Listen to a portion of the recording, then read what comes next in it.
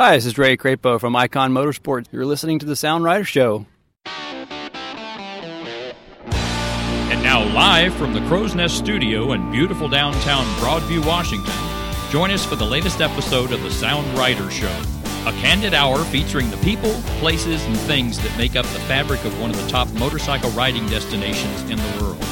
And now, here are your hosts, Tom Marin, Garrick Roberts, and whoever else happens to drop by today. Greetings, riders, and welcome to the October 2015 edition of the Sound Rider Show, show number 1510.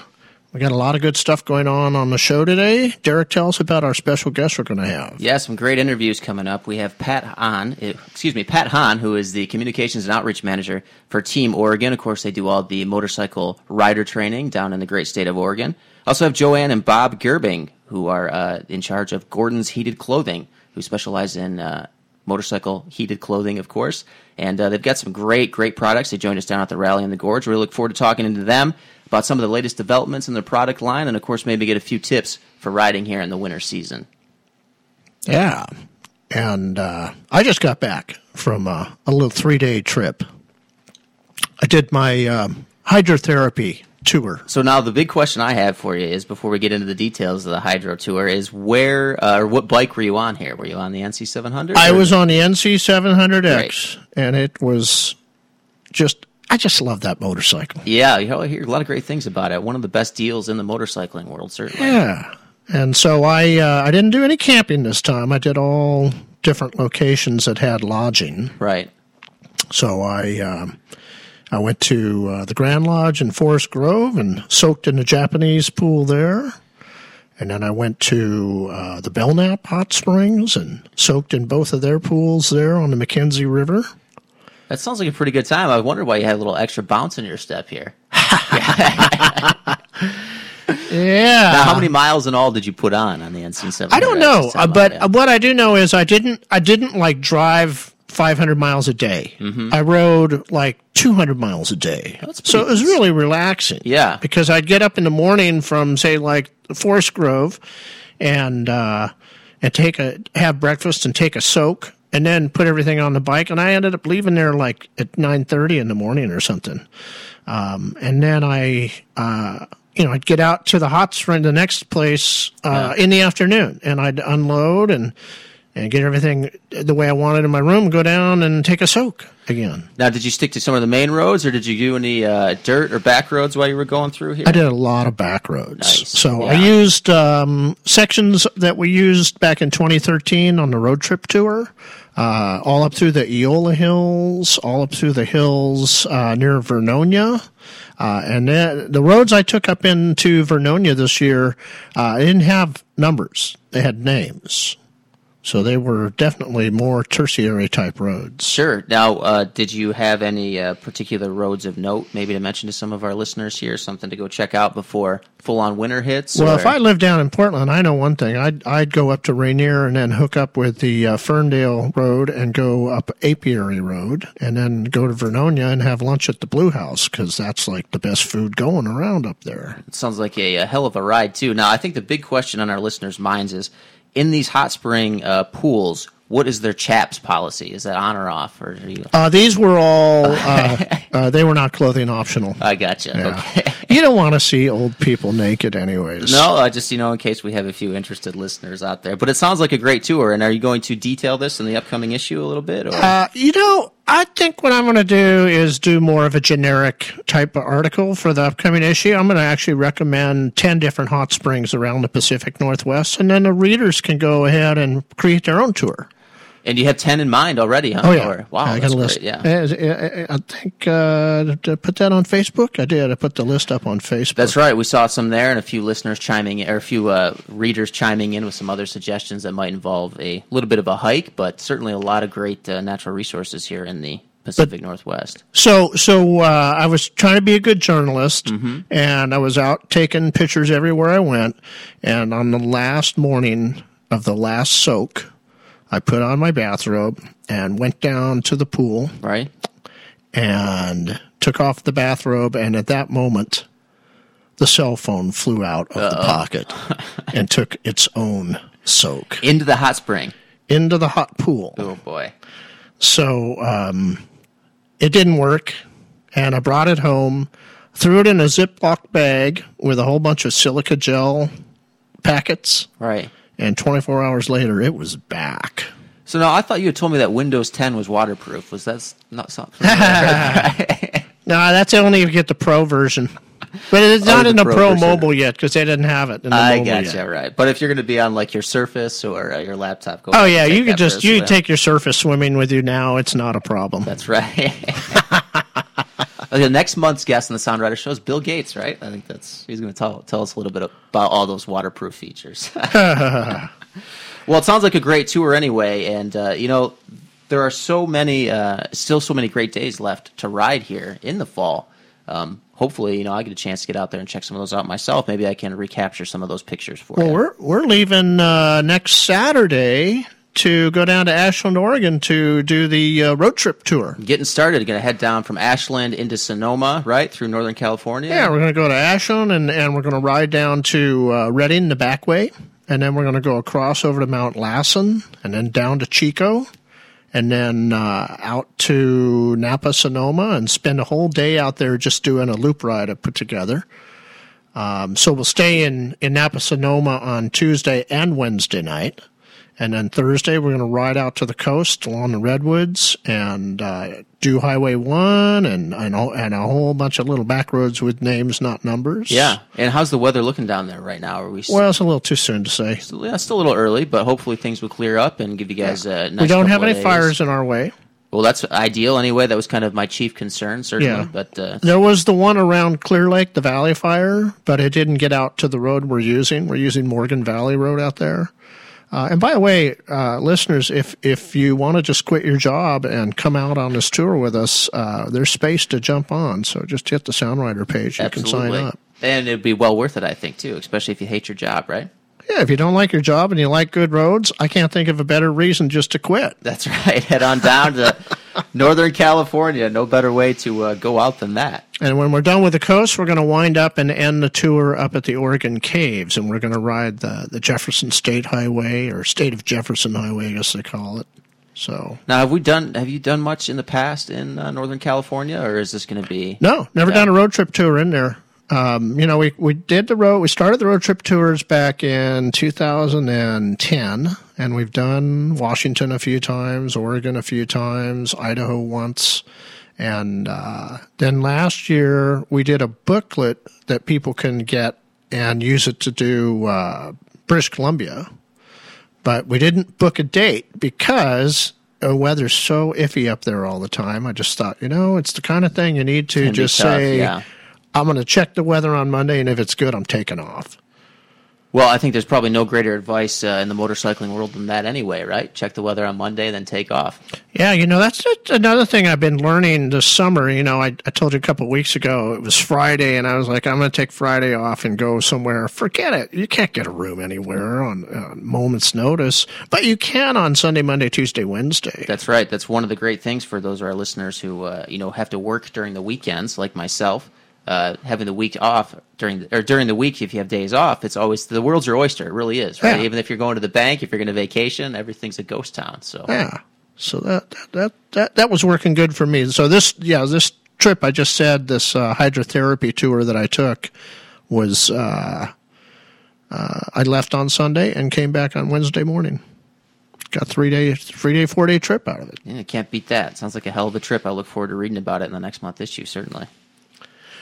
All right, we're going to take a little break here, and we'll be back with some Newsbytes. Good morning. This is Wayne Elston from South Sound Motorcycles, and you're listening to the Sound Rider Show. Hi, I'm Ray Coop. I'm from Surrey, BC, and one of my favorite roads is probably Curly Creek Road, which runs up towards Mount St. Helen between Wind River Road.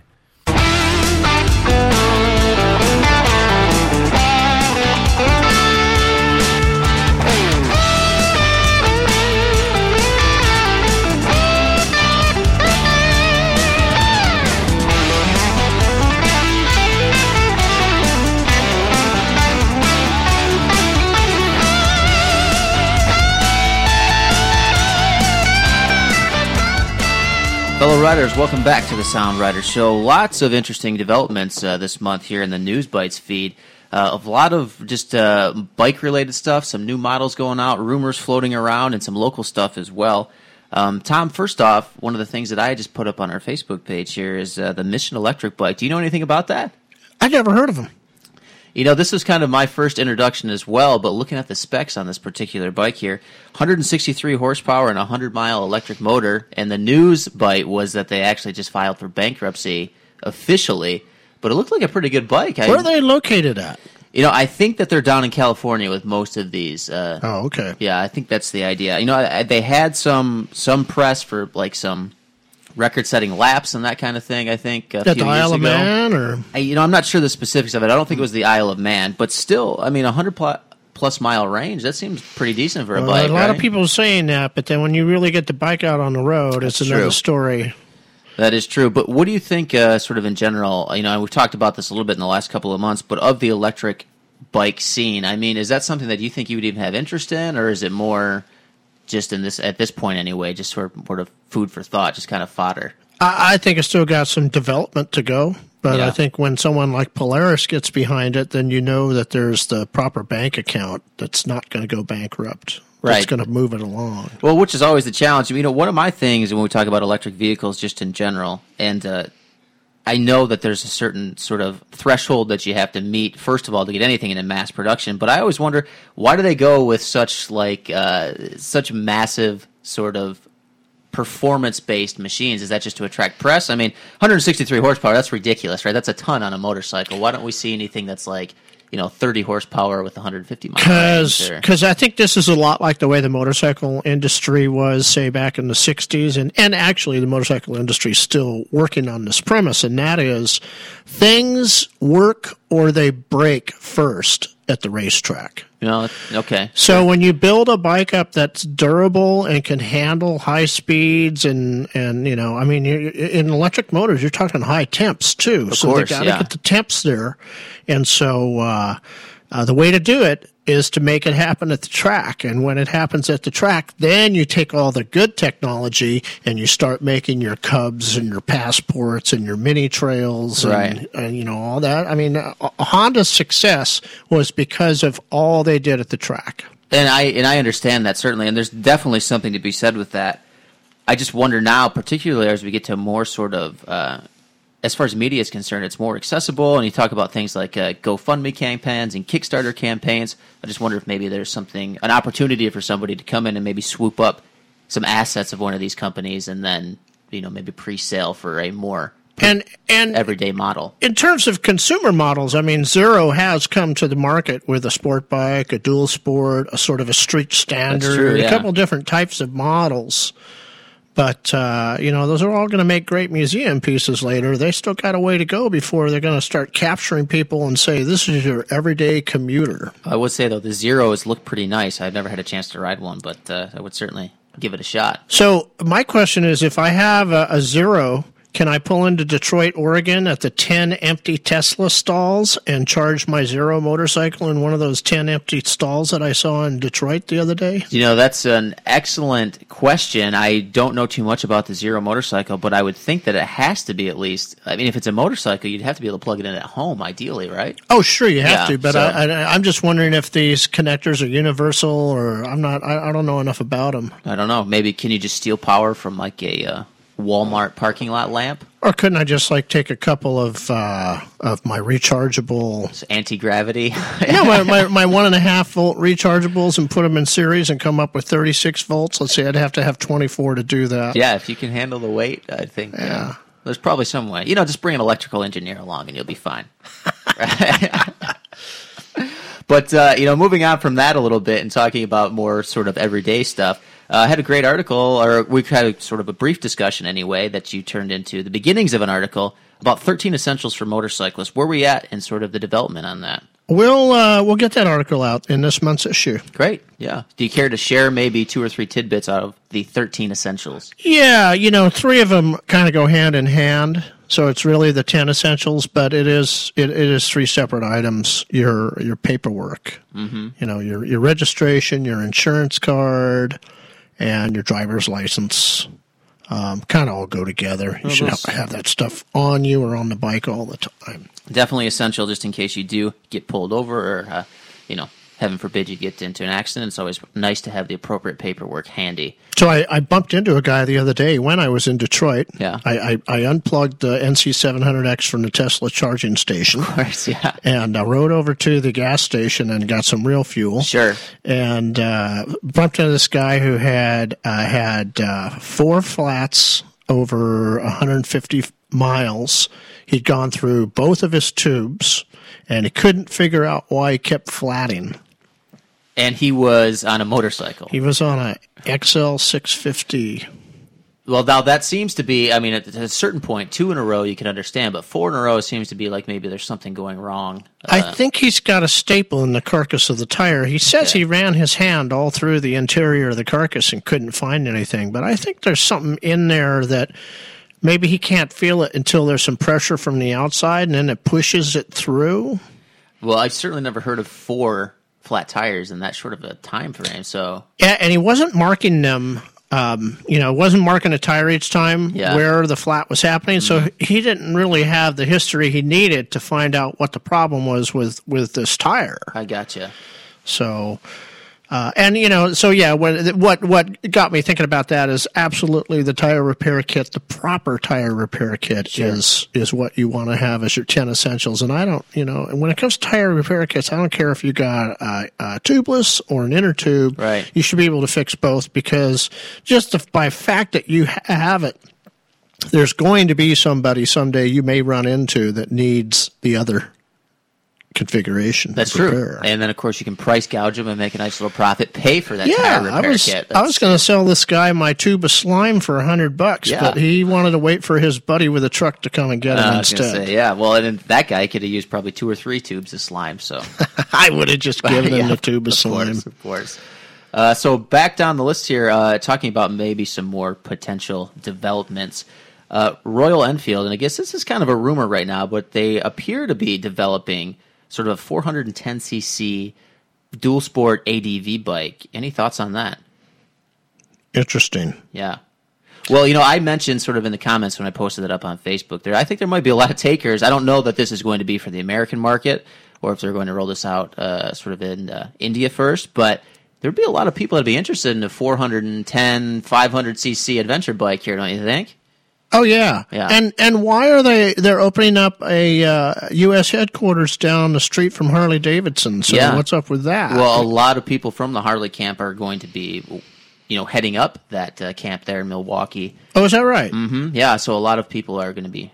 Have sort of. So maybe they can double their sales next year and sell 2,000 motorcycles. Yeah, that's right. Well, I think they'd be thrilled to do that, certainly. Well, is Harley Davidson invested in the Royal Enfield? No, so former employees is kind of what the gist that I got sort of searching around a little bit. But a lot of sort of higher ups that have formerly worked with Harley Davidson will be coming over to take up the headquarters. The headquarters, in quotation marks, in Milwaukee for Royal Enfield is only going to be, I guess, about 15 people or so. That's my understanding. So, but we saw some pictures of this bike. It looked like a pretty good bike. I mean, you can't tell too much, obviously, and Royal Enfield certainly not without its noted history of sort of maintenance and that kind of thing. But, well, they've definitely, I think, they've got their fit and finish down on the bikes over the last 5 or 7 years. Yeah. They come to market with some decent looking bikes. They don't always perform as well as you want them to. I know Rich from Rich's Custom Seats turned one into a sidecar and took it down the freeway and it blew up. So, they still got, I think they need to get into racing. Okay, so for the development there. But let me ask you something, though. Let's say, because what are Royal Enfields right now? I think the 500s are rolling off sort of the shelf brand new at like, what, $5,000? Yeah, I think around $5,000, yeah. So, I mean, potentially speaking, a $5,000 brand new 400cc adventure motorcycle, maintenance or not. Okay, now, is that the Royal Enfield, or now are you talking about the Bennelli? This is the Royal Enfield still. Okay, so because then there's a Bennelli dual sport coming. That's around a 500cc dual sport. That's right. And just to clarify on the Bennelli one, that's actually the Chinese parent company, so that's going to be manufactured in China, is my understanding. Yeah. Yeah. So I mean, everybody obviously looking, I guess, getting on the bandwagon there, but it's kind of interesting that what we'd see, maybe what we'd consider these second tier or even third tier, although Bennelli certainly has its sort of luxury brand for its Bennelli brand. But we're seeing these lower tiers maybe make attempts at entering the adventure bike market where we have talked about in that CC range between 400 and 500, where the more traditional companies are kind of ignoring that a bit. What are your thoughts on that? So then does this mean that when I'm out running a Sasquatch tour or riding a backcountry discovery route, I'm going to have to start helping these people with their maintenance issues that they run into out there? It's a very real possibility. But, I mean... So the other problem with it is that you don't really have a dealer network. That's true. You do a bit in Royal Enfield. Bennelli, you don't have a dealer network right now in the U.S. Right. And so, when they start selling Chinese motorcycles to people in the U.S. and there's nowhere to take it to get it fixed, it becomes a problem. In fact, as I recall in Washington State, we have a law that says you can't be selling all these little off brands unless there's a place where the consumer can go to get it fixed in the state. Well, to be fair, I think there is a place to take him to get it fixed. It's called the dump. Ooh. But, I'm not advocating certainly for any of these motorcycles. I really don't know anything about them. Obviously, a lot of this is rumor and that kind of thing. What more interests me at this point is we see over and over again these big adventure bikes coming out, right? Even the Honda Africa Twin, still heavy and all this stuff. And then we have all these people lining up going, oh, well, maybe the DRZ 400 is the bike for me. Or people downgrading again, sort of in quotation marks, from the 1200s to smaller bikes. And now we have, again, these second-tier manufacturers, maybe compared to Honda, Suzuki, Yamaha, jumping in with potentially some lighter ADV models. It just seems interesting to me that might be where the sort of genesis of this starts. And it may sour some people's experience if the technology is not there and the bike breaks, But hey, they only wanted to spend $5,000, and you got to pay more money to get a better bike. What we're really missing in the dual sport market is some mid-range dual sport bikes that are new technology. So the DRZ is fine and dandy, but that technology is like 10 or 15 years old now. That's true, although there's some appeal to that, right? I mean, well, yeah, in terms of it being simple to work on, maybe. Yeah. Because, some of these guys are coming out with these things that have, IBM System 36 computers in them or something. I mean, they're just you've got to beam up crazy with all this computer chip stuff, and then that's a problem because you don't carry all those parts with you when you're out on a BDR or something. That's true. And then philosophically speaking, where do we start to draw that line between adventure and no adventure, I guess, right? Yeah. But, maybe, so if you're going to look for some of those more traditional models, you head down to Skagit Powersports. And Skagit, talking about labor rates being on par with the Canadian loonie for a limited time. Of course, they're near up the border. You've been talking to the guys at Skagit about this? What inspired this? I haven't talked to Bill about this, but I think this is Bill's way of getting a little additional fall business. And I think it's not the Canadian government wouldn't want to see that money going over the border. Sure, but it's kind of a nice way to help those guys out when their dollar is not on par with ours. I don't know. It'd be interesting to see how long he does it for. We had a guy who wanted to come to the rally last summer and wanted us to cut him a deal to come to the rally because he didn't want to pay the U.S. dollar. But I put it on at a U.S. dollar rate. Sure. So, I guess when you can help them out now and then, that's fine. But we have to be fair, so. Well, hey, I think it's a savvy move on the part of Skagit there. I mean, being so close to the border, especially this time of year, right? Guys come on down, get their bikes sort of tuned up for that winter put away. Yeah, and one of the things I like about Bill up there is that he is progressive like this. He'll do things like this. And, I don't know. I know he's older than I am, but he's still got all this fire in him. Yeah. And he's always coming up with new ideas. And people like that I really admire because, for every 10 ideas they come up with, if 2 or 3 of them work, they're making a difference. Well, and it's no question about it. Skagit Powersports, one of the best dealers in the region here. So hats off to Bill, right? According to the Sound Rider readers in the last reader poll. That's right. And just according to our personal experience. Yeah. Now moving out to West Seattle here, a little more locally in terms to the broadcast here, some motorcycle thefts going on. What's happening out in West Seattle? So they had a rash of motorcycle thefts out in West Seattle, right? And we see this happen almost every year now about this time of year because all the bikes are out, sure, and people don't put them away. They don't put them back behind their fence or in their garage, and the bikes get stolen. So last year it was Ballard. This year it's West Seattle. And typically, when these sort of theft rings are going on, it's somebody with an old moving van, and they just go down and 3 or 4 people hand carry the bike and throw it up in the van and take it away. They don't care if the forks are locked or anything; they'll get it in there. Have we seen any focus to any particular brands or markets? Are they going after Harleys, Cruisers, BMWs, or is it just anything that's easy to take? Well, the one I saw was a sport bike in one of the listings. Okay. I don't know what the other one was that I saw come across the West Seattle blog. Right. Typically, it is things like sport bikes, newer bikes, and there are vintage bikes because there's several. Shall we call them theft circles for the vintage market around the area? Sure. And so those will get picked up too. And it doesn't cost you a lot to go out and get a nice cable and a nice lock. Yeah. And lock that puppy up. Yeah, that's always good advice. And, pretty light and easy to take with you. And always good to have out on the road when you're touring and that kind of stuff if you have to lock up at a hotel or a campground. Mm-hmm. But it's always sad to see. I don't know. What are they farming these out to chop shops? Is that kind of the deal that they do here? They usually parts them down and sell them off as parts. Yeah, well, it's a shame anyway. Well, hopefully that rash of thefts has ended. And, of course, we'll keep you up to date if we do see anything spring up on our radar here. Yeah, and no doubt, it will be back next year. So lock up your bikes, guys and gals.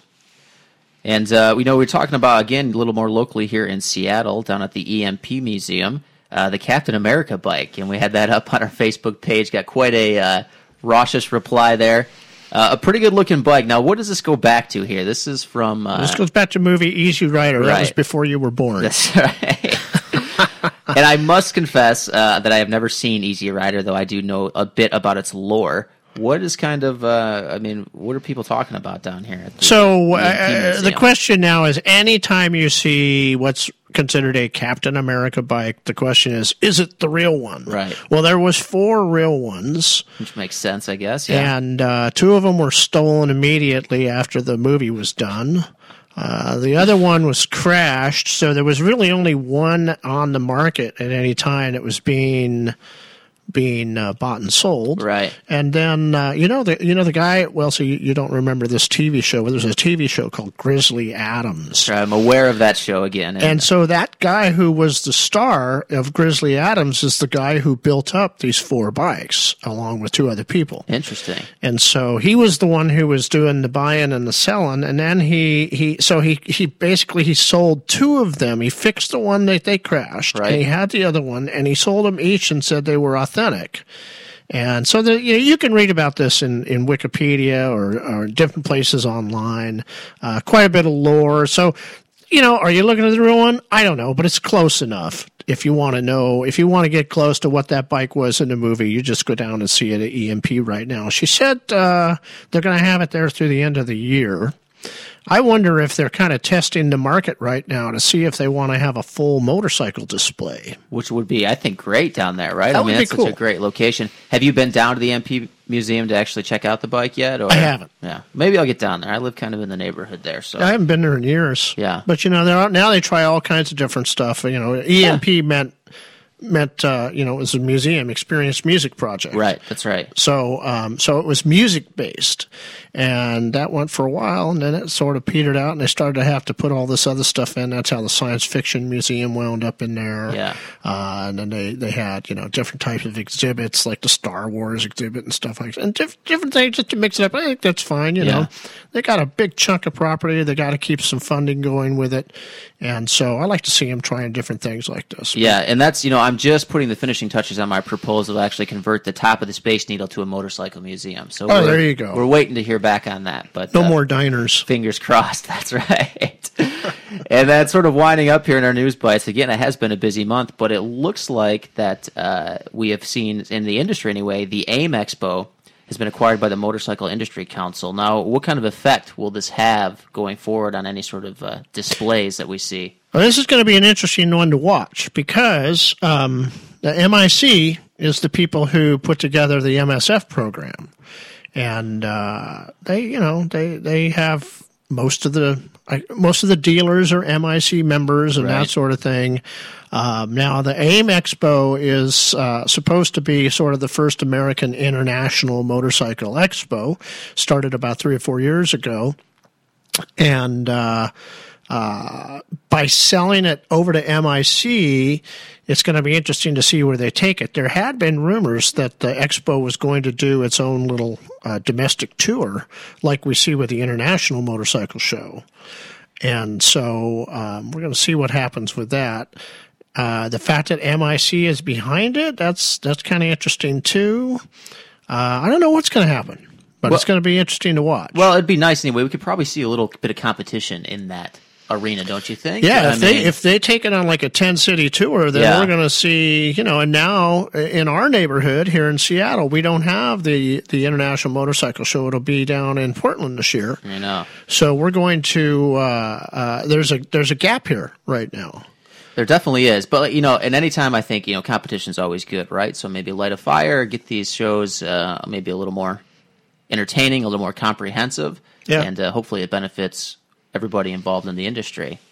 But, we only have, you want to just roll right into the calendar here because we have just a couple of things. No, let's take a break. There's probably a couple of people that need to pee. I got you. All right, well, stick around. We're going to come back with the calendar. We're going to talk a little bit about the International Motorcycle Show in Portland. Back in just a second on the Sound Rider Show. Hi, this is Joel Wilson with Triumph of Seattle. You're listening to the Sound Rider Show. Hi, I'm Ron Fox. I live on the Kitsap Peninsula in the town of Poulsbo. My favorite ride down here is the Vista House. The curves are great, the road is in great shape, and it is fun.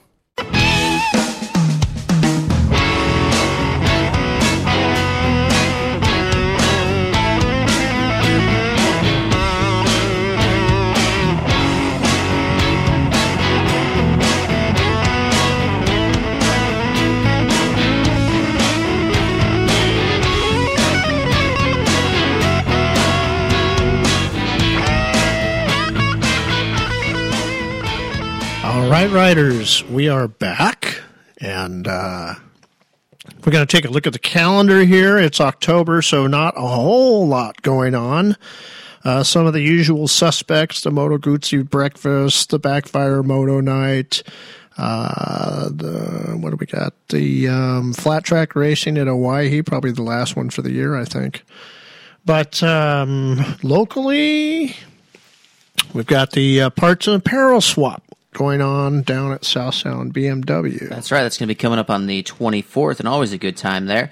Do you have any parts or apparel that you're going to be looking to swap coming up here in October? I haven't done that in a while. I unloaded a lot of stuff a couple of years ago, so I'm kind of clean on my motorcycle gear, but it's always interesting to go there and see what gets put out. Yeah. It can be parts for a bike, or it can be, I think they got rules now on what helmets they'll take and what they won't.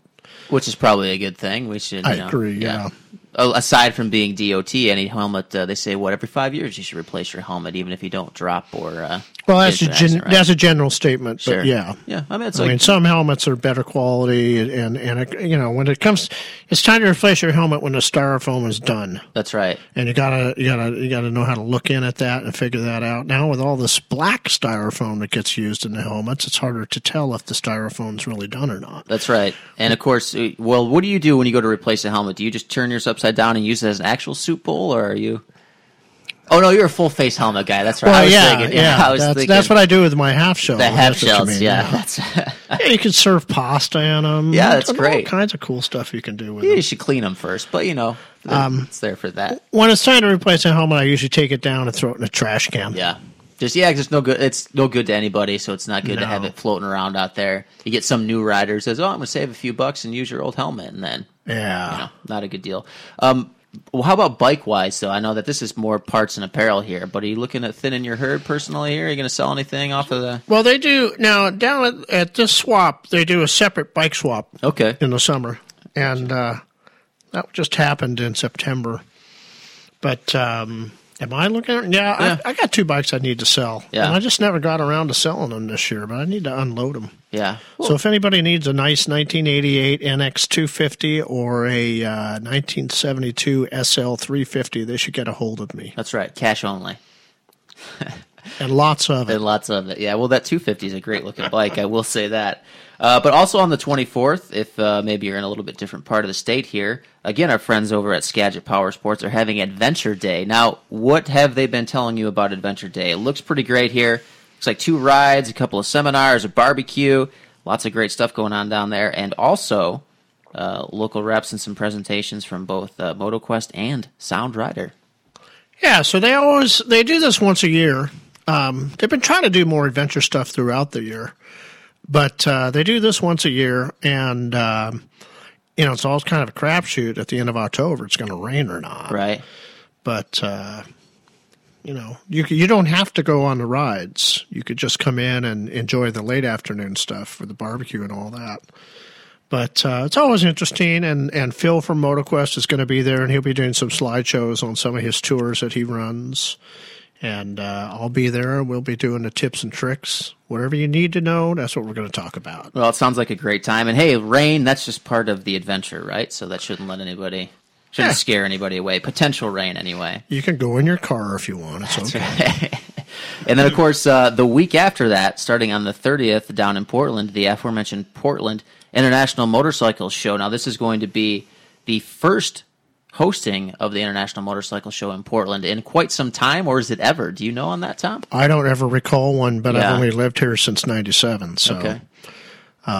Now, well, okay, they in terms of International Motorcycle Show, there was a Portland Motorcycle Show one year, sure, and we almost got to it, but then we had turned the car around because Connie got sick. Oh, well, that's unfortunate, certainly. So it went off, but they never did it the second year after that. No, so maybe an indication of how well it went the first year. But, I'm really looking forward to having it down there in Portland. I think it'll be a nice change of pace.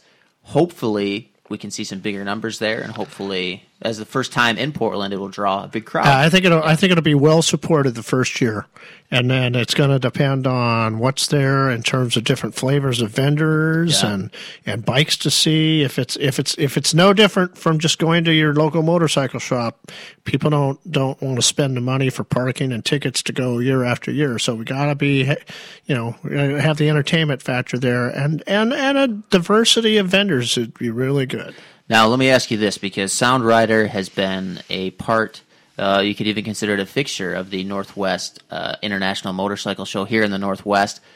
How many years have you been attending? So we have attended and put on the Northwest Motorcycle exhibit since 2001. Okay, so we were talking about this is going to be the 14th year in a row. Yeah.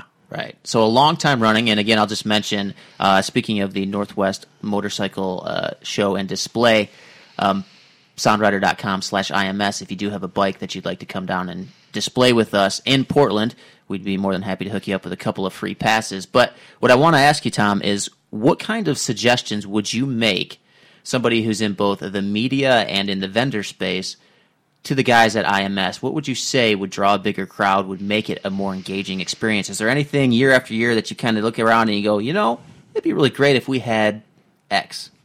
It's a lack of vendors over the last few years, I think, is what deteriorated Seattle down. We've got a lot of small guys who can't afford the money it takes to go in for the weekend. Right. And we need to get more those guys into the show.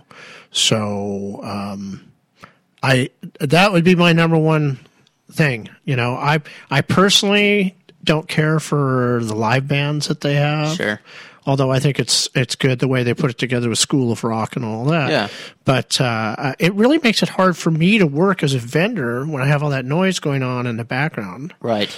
So, well, I know last year too, in addition to the School of Rock, we also had the dyno testing machine, which was right down from us in Seattle there, right? There was somebody running a dyno in the... Wasn't that... I can't remember. It was right... it's just down the way from us in the Sound Rider booth. Everybody would hop on there once every couple of hours, and they had the... Oh, I think it was at the Harley booth. Was that what it that's was? right, Yeah. it was. It was the Harley booth, and they had a bike hooked up and the vacuums on the pipes and the whole shot. Yeah, that was annoying. Yeah. You want to do that, go to the dealer, get in the parking lot and wrap it up, you know? Maybe so. But, hopefully the turnout here in Portland will be good. Certainly we'll be down there for the entire weekend. And again... I know one thing I liked that they did one year. They had a whole little track set up, and they had those little bicycles for kids to learn to ride on. Yeah. And that was a big hit. And just the fact that when families got there, they had something that their little ones could do. Plus, you want to sucker them into being motorcycle riders. That's right. Yeah, get them young. And they're called Strider bikes. And so I bought my grandson, William, a Strider bike that year. Nice. And 2 years later, my granddaughter learned how to ride it. And 2 years later, my youngest grandson has learned how to ride it. Well, getting a lot of mileage out of it. Yeah, we got some good mileage out of that Strider. I don't know, might be ready for new tires. Yeah, that's right. We'll go and see our friend Don at All Moto Tires, right? He can get you set up there. And also around the same weekend there, now we've got the 24 Hours of Starvation Ridge. I can't say that I'm familiar with this, so what can you tell me? So this is an event that's been going on for quite some time now. I don't have the actual number of years, but it's been getting bigger and bigger and bigger. It started off as sort of a dirt bike event, and it's been attracting people out of the ADV market now. And so we're seeing a lot more activity about the event in social media, where some of these hardcore ATV riders like Tracy Jeffries and Tad Haas and all these people, they go out there and they do this. Now, as I recall, you can either do this totally on your own for 24 hours if you want to be nutty like that. Ironman, sure. Or you can go as a team, and then your team just does the circuit. It's a big circuit. It's down in Goldendale, and it's at something, Eddie Motorsports Park, I think he calls it. He's got quite the track that goes around the hills there, and it gets really, they do it every year on Halloween weekend. It gets really interesting when it rains. I can imagine so. But now, is this something, too, that's worthwhile to take in as a spectator, or is it more focused on the actual riders themselves? You could go down there as a spectator. I'm sure you'll have to pay some sort of admission to go in. Yeah. But go down in there and support some of these guys and look at what they're doing and see how they set up their bikes. Now imagine if it's a really good weather weekend. Right. And you could have quite a good weekend. You could go to the Portland Motorcycle Show on Friday night. Yeah. And then you go down and watch the 24 Hours of Starvation Ridge for as long or short as you want. True. And if the weather was good and you're out in the Columbia River Gorge, you're having a great weekend in the fall. I would agree with that 100%. And how about a restaurant recommendation out in Goldendale, Washington? You got anything for our listeners? Oh, yeah. Yeah. Yeah. It's just you caught me off guard, and now I got to remember the name of it. Well, let's just talk about the fact that this is a region that you do visit quite often, of course. This one's named after a Beatles song. After a Beatles song. Yeah. Oh, it's called The Glass Onion. There we go. Yeah. That's the one I was thinking of, too. Yeah. That place is awesome. Did you eat there? I haven't yet, but I know that you've mentioned it quite a few times to me, so maybe down at the Portland International Motorcycle Show, with weather permitting, I'll make the loop. Plus, the lady, it's owned by a guy and a woman, and the woman's name is Marin, so you know it's going to be good. Yeah, you know it's going to be good. Just like the calendar always is on soundrider.com/calendar, where we keep you up to date on all the latest happenings in relation to the world of motorcycling here in the Pacific Northwest. Coming up next, I think we're going to have one of our interviews, and I think it's going to be Joann and Bob Gerbing from I think it is. Gordon's Heated Clothing. So we're looking forward to that, and we hope you are too. Stick around to the other side of the break on the Sound Rider Show. Hi there, this is Uli Langenberg from Uli's Famous Sausage, and you are listening to the Sound Rider Show. Hi, I'm Greg from Goldendale, Washington. Only lived out here a year, but there's all kind of great roads to ride, and I haven't found them all yet.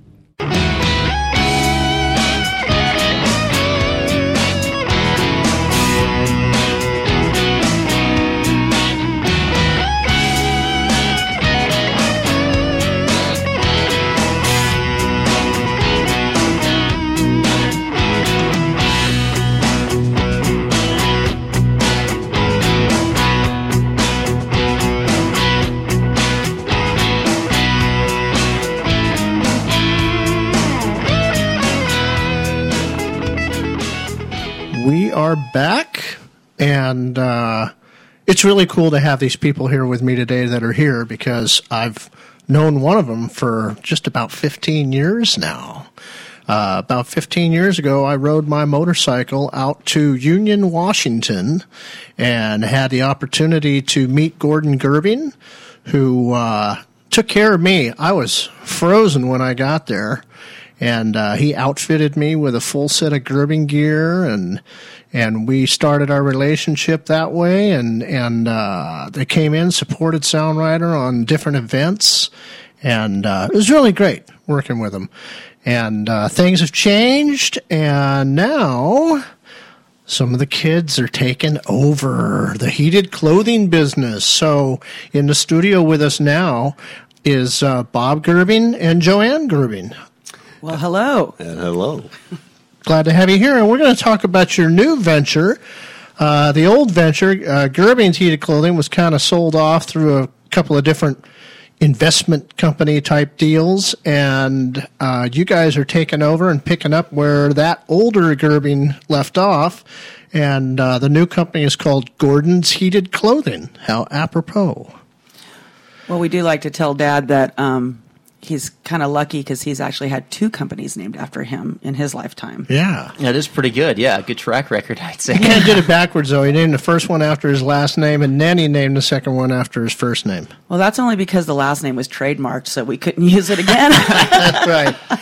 So for listeners who don't know, Gordon Gerbing is basically the father of heated clothing in the motorsports business, and started that up years and years ago down off a warehouse off of Boeing Field. Is that right? Actually, it started in Maple Valley when Eclipse and Witter were the boys in the game. Yeah, and Dad started in the late 70s, and he had a vision, and he decided after some employees showed up at his work at a machine shop, cold on motorcycles, he decided to start finding a way to get them warm. And it turned into basically taking apart an electric blanket and putting the wire into pads, and that's what started it back then. And he turned it into a very effective company, which grew and grew into a very well-known, obviously, everybody knows Gerbing's Heated Clothing. And then that's when things changed after so many years at that. So has the emphasis always been then on motorcycle clothing? Was the sort of the origination piece, and that's continued through since the 70s, yeah. huh? Yeah, definitely. And then as it progressed and everything, they did start branching off into other things and started looking at different technologies, trying to go into the medical field, sure. And also, battery-operated hunter, sportsman, things like that, which is now what they're actually concentrating on. They're kind of putting the motorcycle... what do you call that? Sort of the marketplace, right? Right. So, they're kind of putting that aside more because see. the new owners actually their heart is more towards the sportsman stuff, like Cabela's and things like that. Well, the new owners are part of Cabela's. Yeah. So they want so that makes sense hunters, that they would. Yeah, battery operated. My last year was at Gerbing's. We're in R&D making battery power, getting the maximum heat from minimum power. When we realized that Gerbing's was no longer owned by any Gerbing's, we decided, me and my brother Dave and Joann decided to pick it back up. We decided to, of course, be exclusively to the motorcycle community that started it all.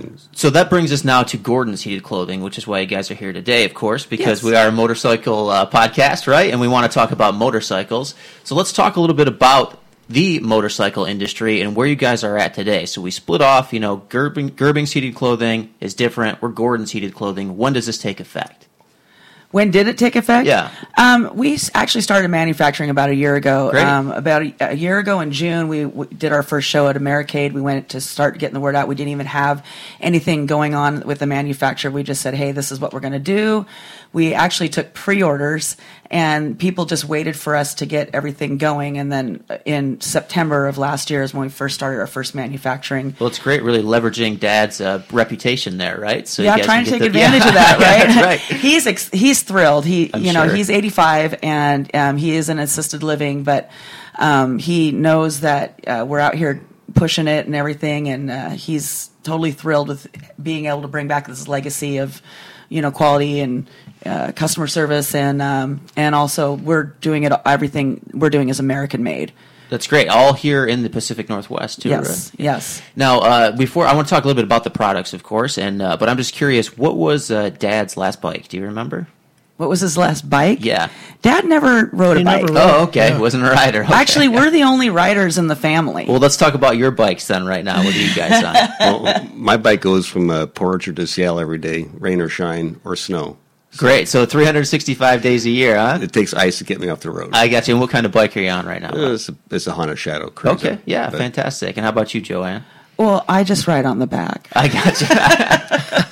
365 days a year? Oh, no. That's why she stays home. I stay home, and even with the heated clothing, I really prefer to ride in the nice weather. We call her a solar-powered rider because when the sun's out, she's on the bike. Otherwise, where's Joey? Yeah. At home. I understand that. But for some of us, like Tom and myself, who are year-round riders, what is the product line looking like right now? I know we've got gloves, we've got liners. We have anything else that's... I'm hoping by the end of the year that we will get some pants liners as well. Sure.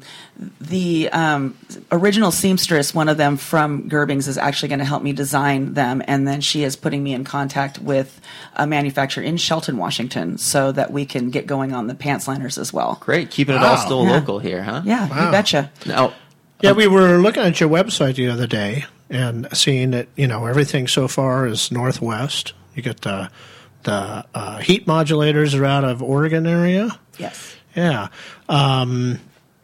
My question is, eventually you're going to get to the feet, and my preference was those insoles over the socks on the old product. So where do you think you might go with that? I've had a lot of mixed reviews on the insoles versus the socks, and so honestly, I'm not quite there yet. I actually like the idea of the insoles myself. Yeah. But I've heard a lot of things from people that say that the cords break easier and things like that than with the whole sock. Huh, so I'm not sure. Well, it's just going to take some consideration. Research. Certainly, yeah. You want something that's going to last for a while. So everything's here in the Northwest, of course, and for people who are thinking about, maybe interested in starting out using heated clothing, what would be sort of your recommendation to it? I mean, what kind of a setup do we need as far as electricity is concerned? Battery power. Well, you have a minimum requirement of amp output, and every motorcycle's got its set output amp. Basically, a 750 and above, you can handle jacket liner, gloves, and even pants. If you have a 350 below, might start pushing gloves. But it comes down to your alternate output, and you want to make sure you have enough power. I got you. So, but the major, let's talk about maybe some of the more popular standard bikes, like all the BMWs, the GSs, the 800s, the 1200s. No problems there, right? Load them up. Those are fine, sure. So the larger adventure bikes, that's not going to be a problem because we're starting to see that being a bigger market here, and then the larger cruiser bikes too, because it sounds like you're also on a cruiser. So yeah, right. they handle that just fine. This is smaller bikes. When you get 350 below 250, you got to start watching your. How do the BMWs with the ride-by-wire react? Is there an issue with that? What's that special electricity deal they got going on there? Okay, that's a computer chip that you deal with. Yeah, sometimes those can be fickle. I remember hearing about that. That's what sometimes you got to bypass that. Okay, so just pull it right off the battery. Yeah, maybe, huh? Yeah. If that becomes that's an issue, the way around it on those. Yeah, pull off the battery. Yes. Got it. In terms of efficiency. Well, before we get to that, let me ask you this. You guys originally started up with the wire type product. Then you went to the micro wire. This is on the legacy line. And today, what are we doing technology-wise in the gloves and the jacket? Well, what we did was we actually modeled everything with the classic stuff that we had in the 90s or whatever. But instead of using the copper wire with the PVC coating, we've actually got a carbon fiber wire that's like bundled into a silicone coating. And so it's sort of like the microwire. It's just a different delivery system. And so we just weave it through the gloves. Basically, Churchill Glove Company makes our gloves for us. They send us the liners. We have our people wire them up. And then we send them back to them, and they build that glove around those liners. And so then you come back, and it's a nice even heat. With the silicone and the carbon fiber, you really don't feel the elements in there. And then we went back to the classic where we just make the heating pads that go inside the liners just like we did before because they were reliable. Mm-hmm. The carbon fiber wire does not break, and which is why we can bring back the lifetime warranty on the electrical. Okay. Yeah, I noticed that was back. So yeah. On the efficiency, are they more heat efficient than before, or I guess you need just as many amps to get as much heat, don't you? It's pretty much the same. Yeah. You can't really change the laws of electricity like that. But no more barbecue, right? Ohm's a stickler for that, right? Right. Yeah, Ohm's law rules. That's right. Yes. Well, let me ask you this, though, because I'm a sort of a noted minimalist, right? I ride a smaller bike. I don't carry much luggage and that kind of stuff. Now, I am close to being a year-round rider. I do avoid, some of the more difficult winter months, or Decembers through Februarys. But if there's other people out there who are kind of like me, what would you kind of say to convince them that maybe it's worth it to give it a shot? How simple is it to set up? I mean, how much of a difference are we going to see using heated gloves, using heated liners? What are your kind of thoughts on that to sort of maybe encourage people to get out there and give it a shot? Well, I can just tell you from experience from riding many days as I can. Yeah. Because I commute with the motorcycle, and I ride the ferry system every day. And then when it's cold and you leave in the morning, if you have heated clothing, I don't want to take the car on the ferry. If a bike's practical for you, you want heated clothing because you can ride your motorcycle. And as long as you don't have ice on the road, having the heat is the most incredible feeling because you're warm. And that's been the selling point, and that's why it's gotten so popular, first of all, because it's effective. Right, and do we see any complications? I mean, because... wait a second. I want to share my selling point, since you went right by it. My selling point is that the more comfortable you are on the motorcycle, the better you'll operate it. It's a safety issue, yes. So it's a safety issue. Yeah. And if you're sitting there freezing your buns off because your core is dropped down to 97 degrees or something, you're not going to ride that well. You're going to be thinking about, where am I getting a cup of coffee next, instead of when the deer pops out in front of you. So I think that's a major, if you're looking for a selling point, I definitely think that's a major selling point. I had a heinous experience in my younger days on a motorcycle, and this was way back when we didn't have the helmet laws in Washington and Oregon. Sure. And not Bob and I, but somebody else and I. Right. We did a motorcycle trip from Portland to Snoqualmie for Thanksgiving to go to my mother's, and it rained the whole time. And he had a helmet. We had no gear really, and I could barely move my legs when I got off the bike, and it was horrible and it was dangerous. Yeah. And, late November. That's not. Yeah. Raining. Yeah. Icy rain. It was horrible. Not ideal time. And I wish I would have known then about heated clothing. Sure. So. No, I can imagine that. I mean, that can make a world of difference. I honestly, I hear nothing but good things about using heated clothing, and it's one of those things that I'm excited to have a chance to try. Do we ever see? Do people ever have concerns about using it when it's raining and that kind of thing? Or I mean, certainly we don't have any problems with it, but do people ever express that concern? Oh yeah, will it shock me? Right. Will it catch on fire or whatever? But no, it's DC power, and so Sure. the worst thing that's going to happen is if there's moisture that gets in there, you're going to steam. Just like if you're out walking and working up a sweat and you're wearing a fleece or something, you're going to steam out of the. Of course. Or as Gordon said to me, you can't get shocked off of 12 volts. Right. And in the past, with the other company, there were problems with the older equipment. People who are experienced with it know that there were problems with hot spots and stuff. We've got a process which eliminates all that as well. So it's all safe. We've actually taken the wire that we do put in the pads and just balled it up and stuck it between stuff and just plugged it in and just let it sit for hours and hours, nothing. So some real life testing there, yeah, right? Absolutely. To make sure that it's. Yeah, we avoid the barbecue. Yeah. I was a recipient of the Gerbing barbecue years ago. Oh, yeah. Nice. When all the heat just went right into that one. I can touch always the that part same of my area, body too. right where it was. That's a club, actually. You're an honorary you're in member. a special That's right, club there, Tom. So then, again, for our listeners who are interested, what are we talking about for a pair of heated gloves or a heated liner, cost-wise? What are they retailing for right now? The gloves retail for $199, the liner is $239, and the heat control unit goes for about $99.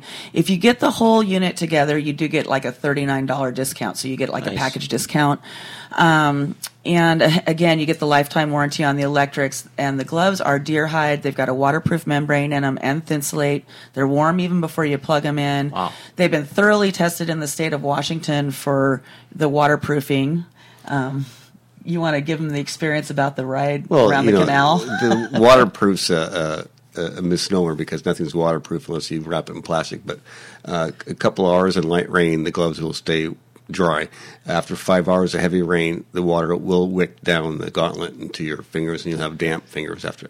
Sure. They'll still be warm though. It's always the stitching areas that let the water in. Yes, we do recommend beeswax, good coat of beeswax on the glove itself, because that's actually a good protectant, and it doesn't destroy. Mink oil destroys leather, especially deer hide. So, well, call me crazy. In the middle of winter, I think 4.5 hours is about as long as I want to ride, heated clothing or not. So I think if you get waterproof gloves up to 5 hours. There's a couple crazy ones like us who like to go around the whole Olympic Peninsula in the middle of December because there's nobody out there and it's a high pressure day and it's like gotta go. And actually, this was a motorcycle run that's called the Kidney Run, and we do it every year for it's a good benefit. And she was caught in the back, and we got caught in the rain, and we were out of 150 bikers that signed up, 12 rode the loop, and we were one of them. Nice, yeah. And that was a rain day. Couldn't have done it without the Gordon's glove, though. In terms of care, their deer hide, can you put neck wax on them? Yes. Yes. Okay. Yes. Yeah. And I know a lot of people are are thinking right now that they'd love to give it a shot, but they'd probably like to get their hands on it first. Now, we were lucky enough to have you guys down at the rally in the Gorge this year, and we thank you for coming down.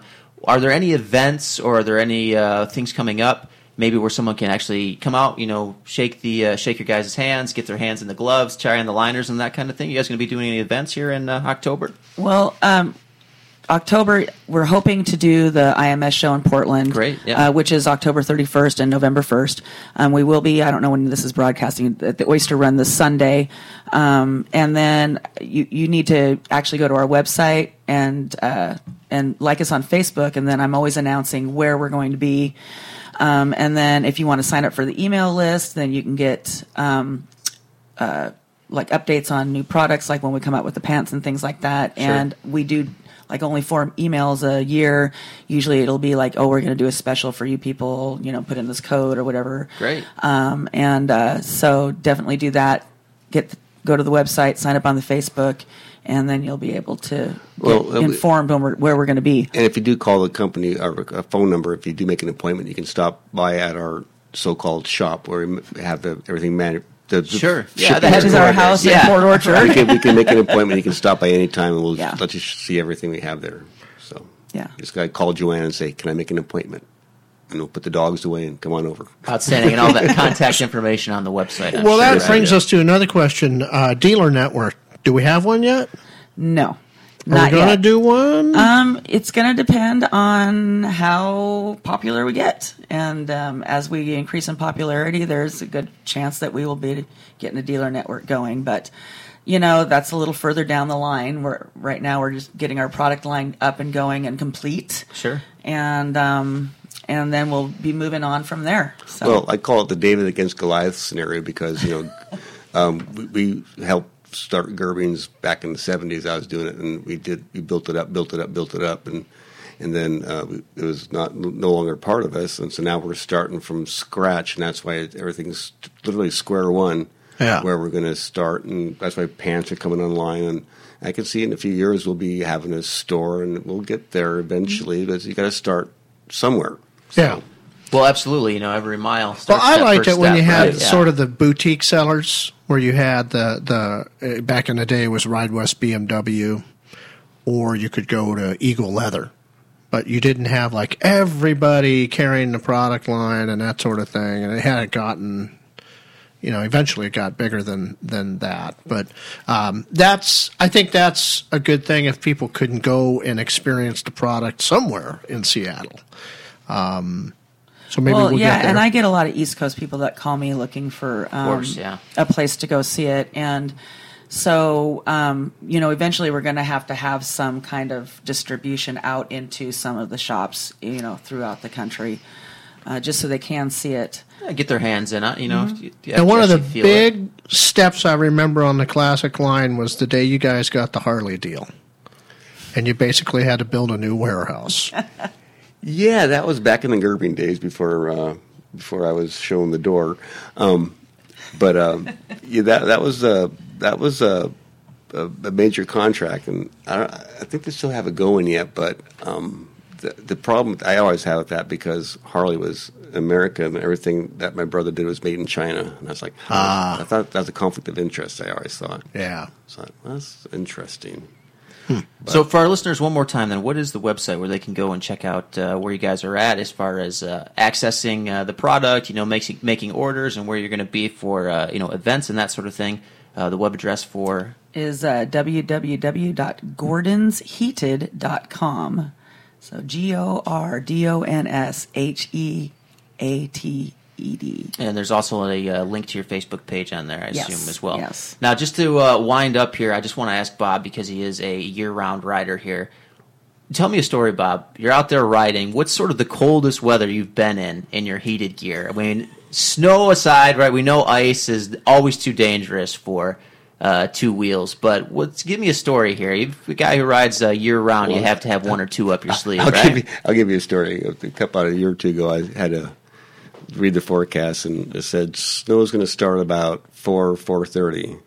And so I wake up in Port Orchard and look out the door. It's not snowing. So I say, I'm going to make it to work today.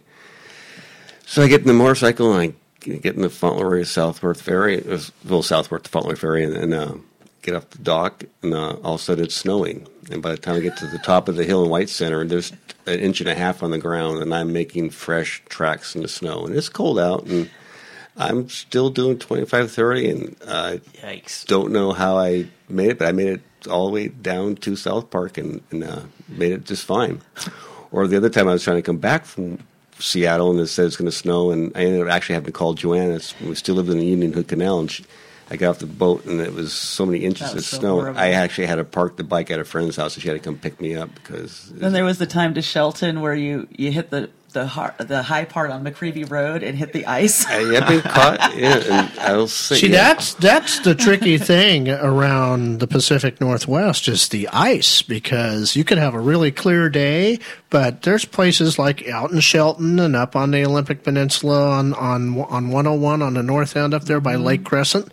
And there's parts of the road that never get any sunshine for about a month, in December and January. And so if they get a little moisture on them, it just freezes on top. And so you think it's a nice day, and you come around the corner, and all of a sudden you feel a little slippy slide, and you know you got to turn around. Yeah, that's what you got to watch for. But at the same time, though, it's just, it's fun to ride in the cold. There's nothing more exciting to be in the cold and being warm, because you know you're fighting the elements and you're comfortable. That's right, and no traffic, like Tom mentioned earlier, right? Yes. So what's the longest you ever wore heated clothing and rode at any one single time? I have to say around the Hood Canal 101 ride. Yeah, it's a couple hours, 3 hours, something like that. So I went around the Olympic Peninsula one day with my heated clothing on from your father, and I was in the gear for about 12 hours. And what happened was my thyroid just basically stopped asking my body to produce heat. Oh, my goodness. And it was like an out-of-body experience. It was strange. You totally disconnected from my physical being. It was totally weird. And I've not had it happen since that one time, but of course I don't go do 12 hours on a bike very often. No. But if anybody else has had the Gerbing's out-of-body heated experience, we'd like to know. Send us an email. Absolutely. Well, to get back in body here and wind up, I do want to thank you guys for coming in and telling us about the product line here. Of course, we'll have some information up on the website, soundrider.com, and of course, we can go visit you guys. Once again, that website is www.gordonsheated.com. Well, Joann and Bob Gerbing, thank you so much for taking the time to join us here on the Sound Rider Show. We hope to see you out there on the road in fall. Thank you guys for coming. Thank you so much for having us, you guys. You guys are awesome. And by the way, we totally loved the Hood River run. It was awesome. Oh, we'll do it again. I can't wait. We want you back. We'll be back. All right, we're coming right back in just a moment. Hello, this is Harold Olaf Cecil from Giant Loop, and you're listening to the Sound Rider Show. I'm Roy Barnes. I ride a BMW F650 GS 2009 with 130-some thousand miles on it. My favorite ride is wherever the road goes.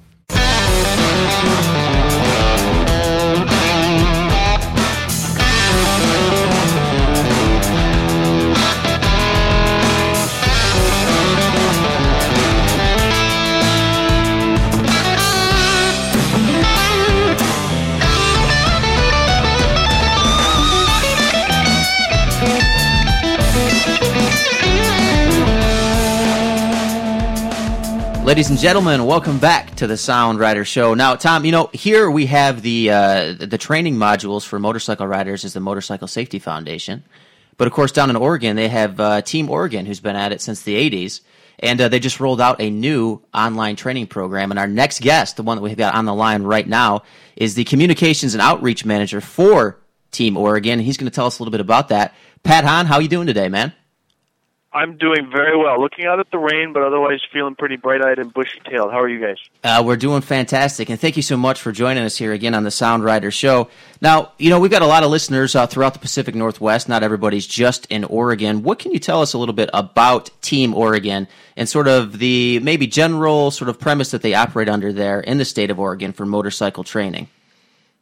Well, sure. We've been the motorcycle rider training program since the early 80s, since 1984, and basically the state of Oregon has entrusted us to bring new riders into the motorcycle community by way of rider training, rider safety training, and so we've been doing that, and many of your audience, your listeners know that back about 15 years ago we broke trail from the MSF curriculum. We decided that we needed something that applied more specifically to Oregon riders and to riders in the Pacific Northwest and the hazards that we face. And so we developed our own curriculum based on our own priorities, visibility and riding gear and scanning and recognizing clues and hazards in the environment.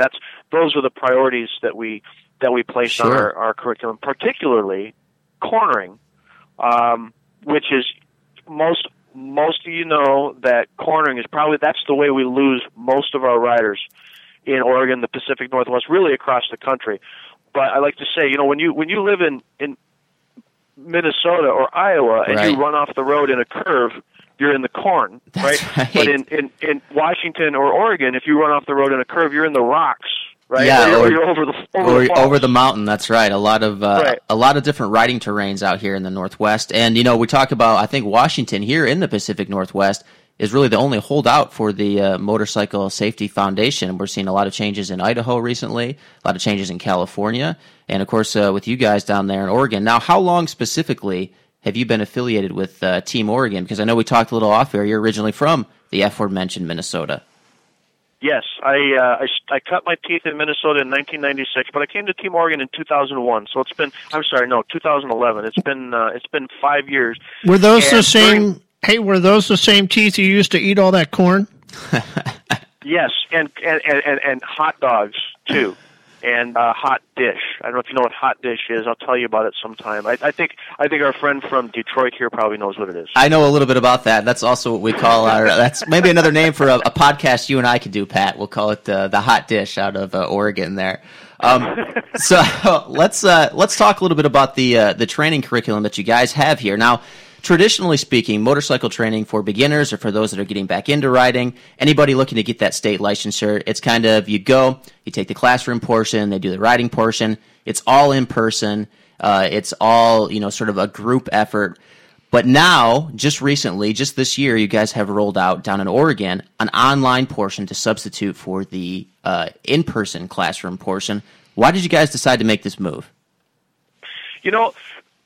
When people think about rider training, particularly new riders, but anybody, when you think of rider training, you think of the hands-on experience. You think of learning to work the clutch and shift and learning to operate the bike and turn and stop and corner and stuff like that. And that's fun, and that's what we think of. But the reality is the most important work that we do is in the classroom. And by that I mean situation awareness and riding strategy and positioning strategy and judgment and decision making and being able to identify hazards and conditions in the environment earlier than you would maybe when you're behind the wheel of a car. And our primary focus is that it's not like driving a car. Motorcycling is not like driving a car.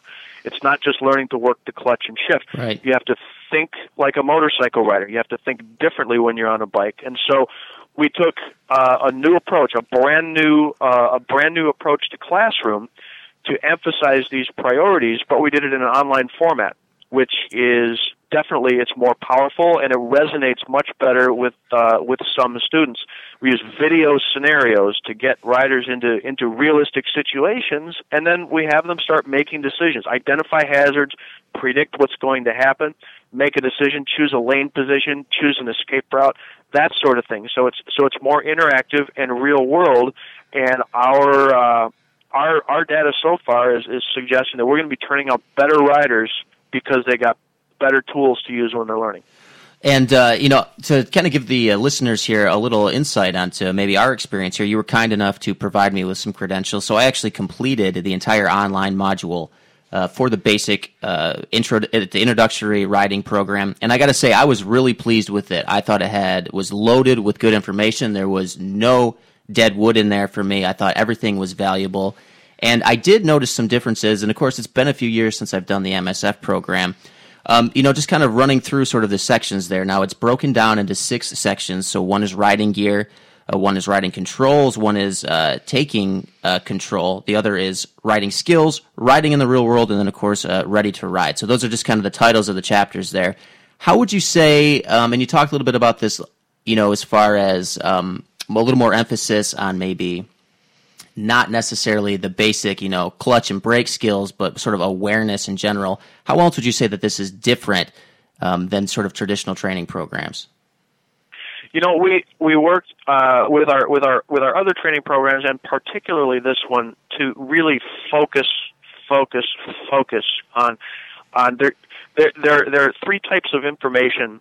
As a training provider, as any expert, there are 3 types of information you can provide a beginner. Okay, you can provide them need-to-know information, you can give them nice-to-know information, and unfortunately, you can make a lot of noise along with this too. And sure. So our strategy has been to rake out all of the noise and a lot of the nice-to-know information, and stick very closely to what they need to know. But here's the thing, especially when it comes to new riders, they come to our class on Friday night. Okay, by Monday they are out riding. They got their license. They're out riding.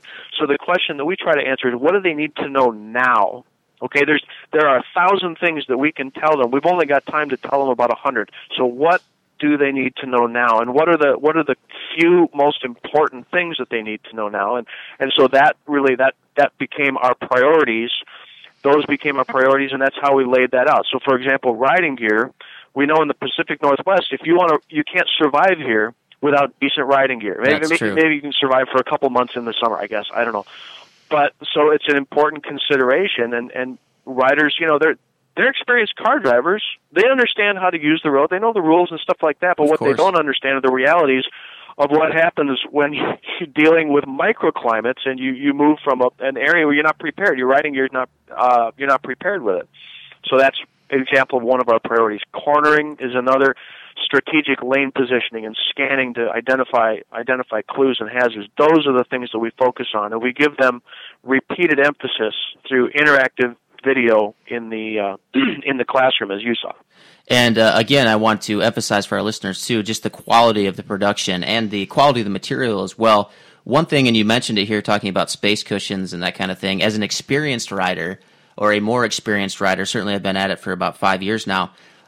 That was one thing that really stood out for me, just revisiting what is, in quotation marks here, the basic program. I thought there was a lot of good content for experienced riders as far as just situational awareness is concerned. Was that something specifically that, everybody who was putting together this program, is that something that you guys had discussed internally and really wanted to make an emphasis on? I'm glad to hear that it resonated with you that much. And our focus really was beginners and what they need to know now. And by that, it's like, what do they need to expect? What are the common things that they're going to see on the road, and what are the best responses for those things? And one of the delights, one of the surprises that we got when we tested this curriculum is that experienced riders like yourself, people who have returned after a long period of time or who've been riding for a while, that they find the activities valuable as well, which is a huge bonus to them, because that means that there is something available to them to make riding better, to make their riding experience better if they choose to. That's right. And I would also just note, too, that as far as ease of use on the interface, because we are seeing now, particularly, and we talk to a lot of people here at Sound Rider, just out at our events and motorcycle shows and that kind of stuff, a lot of older people returning to the sport. I certainly wouldn't let the online portion scare any of them away. In fact, I would say that it's a benefit. It is such an easy-to-use interface, and it is something where you can review over and over again this material at your own pace. I really think it's great just for every rider in general, particularly people who've been in the sport for a long time or who are returning, to come in, plug in, sit down for a few hours. It's really easy to use. The videos are engaging. I can see a lot of benefit there. So I really appreciate that. That's good to hear. I got a couple questions. Yes, question number one is the economics of this. You're going to be paying for less instructors, but there was a cost on doing the production. When does this start to pay off and be a better deal economically for the state of Oregon? Right now we're evaluating the effects, the cost savings or the cost increase. We don't know which way it's going to go yet. So far, and this is removing the cost of developing this. That is sunk. Okay, so we're not going to worry about that. But we're just looking at the day-to-day operating costs. We have not noticed much of a cost savings yet, but the number of students that we've only just begun. So that's been very low. So maybe as it increases in volume, as the demand increases, we'll see a better cost savings. But there's a couple things that it will give us. One is that there's a reduced demand for the classroom facilities.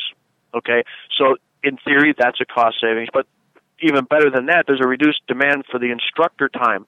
Okay, so that means there can be more instructors out on the ranges working with riders on the bikes, which is, where the rubber meets the road, not to rub that in too much. Sure. But that's going to allow us to train more and require less time commitment for our instructors, and that'll be a real benefit too. Whether it's a cost savings, we don't know, but our intention would be, if it turns out that it's going to save money to offer online training, we'll probably just reduce the cost of all of our courses across the board. They'll all be the same price, but we'll be able to reduce them all if we see a cost savings. Oh, okay.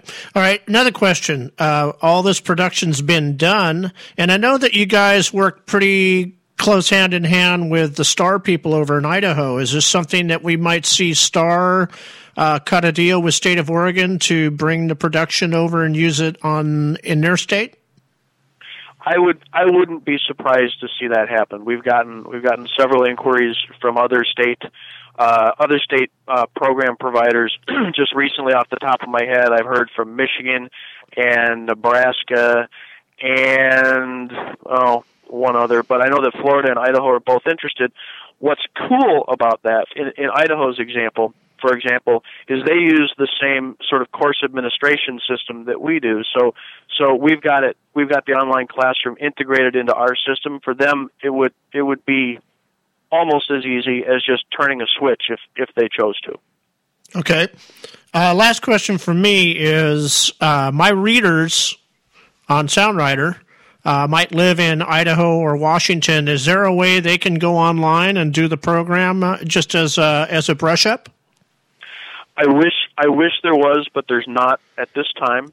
I'm anticipating that, and right now I'm focused on getting this smoothed out for our beginner and our intermediate riders. But what I do need to do is pay attention to the potential demand because it's there, and I get questions and calls often about when it's going to be available for me. I've already taken the course. I would just like to do the online classroom, and brush up.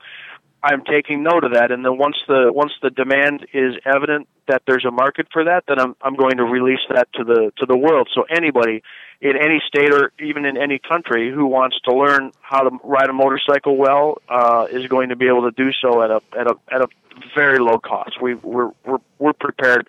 We're prepared to make that jump when the time comes. Okay. And there's a beginner course and an intermediate course online? Yes, we've got both, and it's the same. It's the same course. It applies to both those who are beginner riders and those who are intermediate riders, and they're both approved by the state of Oregon. So really, what it is, it's an option. If someone wants to take a course and get their motorcycle license in Oregon, they can take a traditional course, or they can take one with an online classroom. And either way, the outcome is the same. Gotcha. And so, other than opening it up to other states, and hopefully just making it available, it's somewhat like you would a book, right, where you could just kind of find it on Amazon and download the material and review it. What else do you see have in store for the future of the program? I mean, is there any? I mean, what's the initial reception been so far? I should say. Well, the reception so far has been very much like yours. Like, this is cool. This was engaging. I learned a lot from it. We found that actually experienced riders, our intermediate riders, told us that they felt they learned a little bit more from the online classroom than those who took the traditional classroom, which was pretty cool to learn. So where this goes from here, I think my sense is that having a tool that riders can come back to when they want is a good opportunity for us as an organization and as a culture, as a motorcycle safety culture, to come back and connect with these students, engage them down the line. Hey, you took the course a few months ago. How's it going? Have you thought about coming back and reviewing X, Y, and Z? Fall is coming up. The daylight is changing. The weather is changing. Right. Maybe you should come back and take a look at the riding gear section again and learn a little bit more about high-vis clothing and preparing for the weather. That sort of thing. I think there are opportunities to create an ongoing dialogue with riders that we can use this online tool to do that. Well, I think that's a great suggestion. A couple of things spring to mind. One is that we speak with so many instructors here at Sound Rider, and the thing over and over again that they say is really motorcycling all comes back down to the basics, right? So to have sort of those reminders, sometimes as experienced riders, we forget, and we even might develop bad habits that going through a program like this can really serve as a great reminder. And along those lines, kind of a note to that, I do a little aviation privately, and one thing that we see is accident rates between pilots with 0 to 500 hours. That's your highest, and then your next highest tier for accident rates are for pilots with more than 10,000 hours. Right, so there's sort of a comfort level that goes along, and if you can build this in digitally to kind of remind people, like, hey, we've seen numbers like that with motorcycles as well. Of course, yeah, and I think that probably applies to any sort of high risk reward activity. But I think being able to have that sort of built-in digital reminder, I think that would be excellent for everybody in the entire country, any motorcyclist anywhere. Yeah, and we are lucky here in the Pacific Northwest. I think our riders get it. I think they really do. I think they understand sort of the need for not only constant vigilance, but sort of ongoing training and engagement. Like the aviation safety industry is a great case in point. I mean, they take it seriously, right, and they know when to come back and talk to pilots again and say, look, it's time to come back for more because you're at a point where you are at risk. And so the Pacific Northwest is going to be a great proving ground, as it has been for the last 20 years, for trying new things in motorcycle safety to see what works and really to drive down the crashes and the injuries and the fatalities. That's what we're trying to do. That's our ultimate goal. And if we can find new ways to affect that in a positive way and make the motorcycling community safer for it, that's the road we're going to take. So it's those darn Germans coming in and renting bikes and crashing out on 101, huh? That's who's keeping the rates up. That was really disturbing and sad. I read about that yesterday, and we hear so many great things about the motorcycling and the driving culture in Europe, and particularly Germany. So I was kind of surprised to hear sort of, I don't know, 3 riders of like mind all making a similar mistake at the same time. I'm not sure what to make of that, but it was pretty sad. Yeah, it just goes to show again, as hard as you guys work and as hard as state of Washington works and everybody's working on getting their fatality numbers down, it's the out-of-towners. I don't know, you probably know better than I do. What's the percentage of people that don't live in the state that make up the fatality number every year? I don't know offhand, but it is a significant number. I would say if we had a year with 50 fatalities, I would say probably 3 to 5 of those were folks from out of state. They're typically, there's a couple that'll happen on the Pacific Coast Highway. It's not unusual to have one out in the east around the time of the snake. What's the Hell's Canyon rally? Yeah, Hell's Canyon rally. There's a lot of traveling. There's a lot of traveling going on from there. But yeah, we always see them all the time. There's visitors from Idaho or Canada or from anywhere around the country. They pop up from time to time, and our tricky Pacific Northwest roads, they can catch unwary riders really, really quickly. Just the big winds along the gorge are something that other riders need to prepare for that they may not be ready for. Well, that's absolutely right, and it's absolutely worth it, though, to come out here and ride, because some of the best scenery in the world. Now, just remind our listeners here, Pat, we're going to wrap up here, where they can find information, where they can find some sample video of the program that's been recently put together here.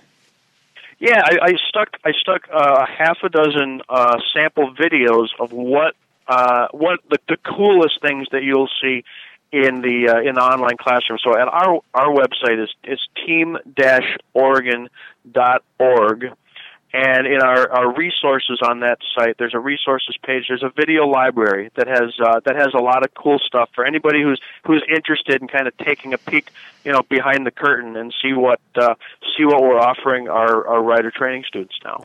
Well, that's excellent. We'll send some listeners over to the website there. Also, be sure to check out soundrider.com in the upcoming October issue, where I'll have some editorial. Pat Hahn, Communications and Outreach Manager at Team Oregon, thanks so much for joining us here today on the Sound Rider Show.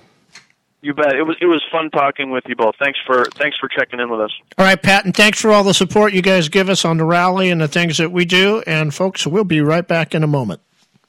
Hello, this is Bob Owen from the Sound Rider crew. The Northwest is indeed a great place to ride a motorcycle, both on the pavement and off. But right now, you're listening to the Sound Rider Show. Hi, I'm Ellen.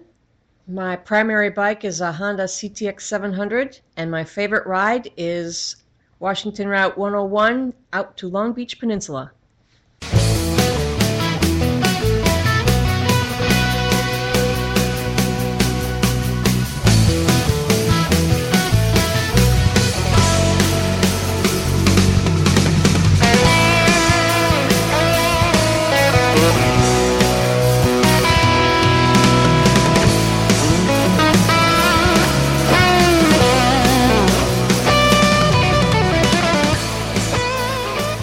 All right, we're back, and I just want to say thanks to everybody who came on the air with us today, did the interviews. Thanks to Pat Hahn, and thanks to Bob and Joann from Gordon's Heated Clothing. Yeah, some great interviews. Really glad that they had a chance to stop by here and a chance to talk to Pat on the phone. Some great programs, some great products, man. It's always great to have local people on, certainly. Yeah, so we don't end the show here. Those of you who listen to the show know we're going to share a couple tips and tricks with you. And Derek, what do you got? I don't have too much here in the tips and tricks department, although I would say I'd call back to a couple of weeks ago when I was riding on the way back from the rally in the gorge. I actually had a bumblebee fly up my sleeve. You ever had that happen? Yeah. Where did it fly into? It flew up my sleeve. Yeah, I hate that. Yeah, so miraculously it did not sting me, and I was able to pull over in time and actually shake it out of my sleeve. But if I'm going to give you tips and tricks this month, it's going to be to Velcro up those sleeves. Well, or get a gauntlet on your glove. You can do that, and then what they do is they go into the gauntlet and they just sit there and wait for you to take the glove off. That's right. And then I took the glove off at 6,000 feet down in Oregon one day, and the darn little guy got onto the top of my wrist and stung the top of my hand. Yeah, that's no good. And my hand turned into a blowfish. Now, strictly speaking, right, they always say that after a bee stings, right, he's supposed to die. But does that mean he can sting multiple times, or does that mean they only have one stinger? Right. Okay. And usually by the time that they've irritated me so bad, I've smashed them. They die right away when they sting me. Yeah. So gloves with gauntlets would help. Yeah, but especially they can still sneak in this season here. It's always good to have a little bit longer gloves on too, as the weather starts to cool down a little bit. So speaking of the weather cooling down and the hot, dry summer we had, one of my tips this week is going to be get out on your motorcycle this month and go and have lunch and buy some gas and help out the economy in a fire-ravaged area. And where is this fire-ravaged area? Well, it depends on where you live. If you live in California, you got plenty of choices to go help out the economy of those places. Yeah, half the state, yeah. Washington, we had fires out on the east side this year and up through the central part of the state, so there's lots of places you could go there. Oregon had a few fires. That's true, yeah. And if you live in any of those areas, I'm sure that you know what those areas are, and go out and support those people. They had a pretty bad summer. Yeah, I think that's a great idea, and we still have a lot of great riding days left, so make the most of it, right? Pick something that's a little bit further away from home and go out and have some fun. Yeah. And my other tip is, if you like to fly by the seat of your pants and you think that you're going to just take off from your house someday on a Friday and go and get a hotel room, it ain't going to happen in the summer or in the fall. So my tip is plan a little bit ahead and do some touring on Mondays, leaving on a Sunday, Monday, Tuesday, Wednesday. Those are all nights you can get hotel rooms really easy. They're cheaper, and there's less people out there. On my trip, I didn't see a lot of people at all. That's one of the best things about those weekday tours. I tell you what, nobody's out there. Go out, ride, open roads. Still beautiful country and still a lot of great weather, like I said. And, there's no better time sometimes to take vacation than early fall because of that. All right, folks. Been a good show. Enjoy your October, and we'll see you back here in November. And please don't ride like my mother. And don't ride like my mother either. We'll see you in November. Happy Halloween. The Sound Rider Show was made possible by today's sponsors and the patience of everyone else involved, which is not to say we're doctors. Reproduction of this program in part or in whole is not legal without the express written consent of the podcast owner. But please be sure to share the link with all your Facebook friends. This program is a production of Mixed Media. The content and views of today's guests do not necessarily reflect the opinions of any major media conglomerate anywhere else in the world, including CBS, NBC, ABC, MotoGP, the BBC, PBS, NPR, the Discovery Network, or the Cartoon Channel. See you next time on the Sound Rider Show.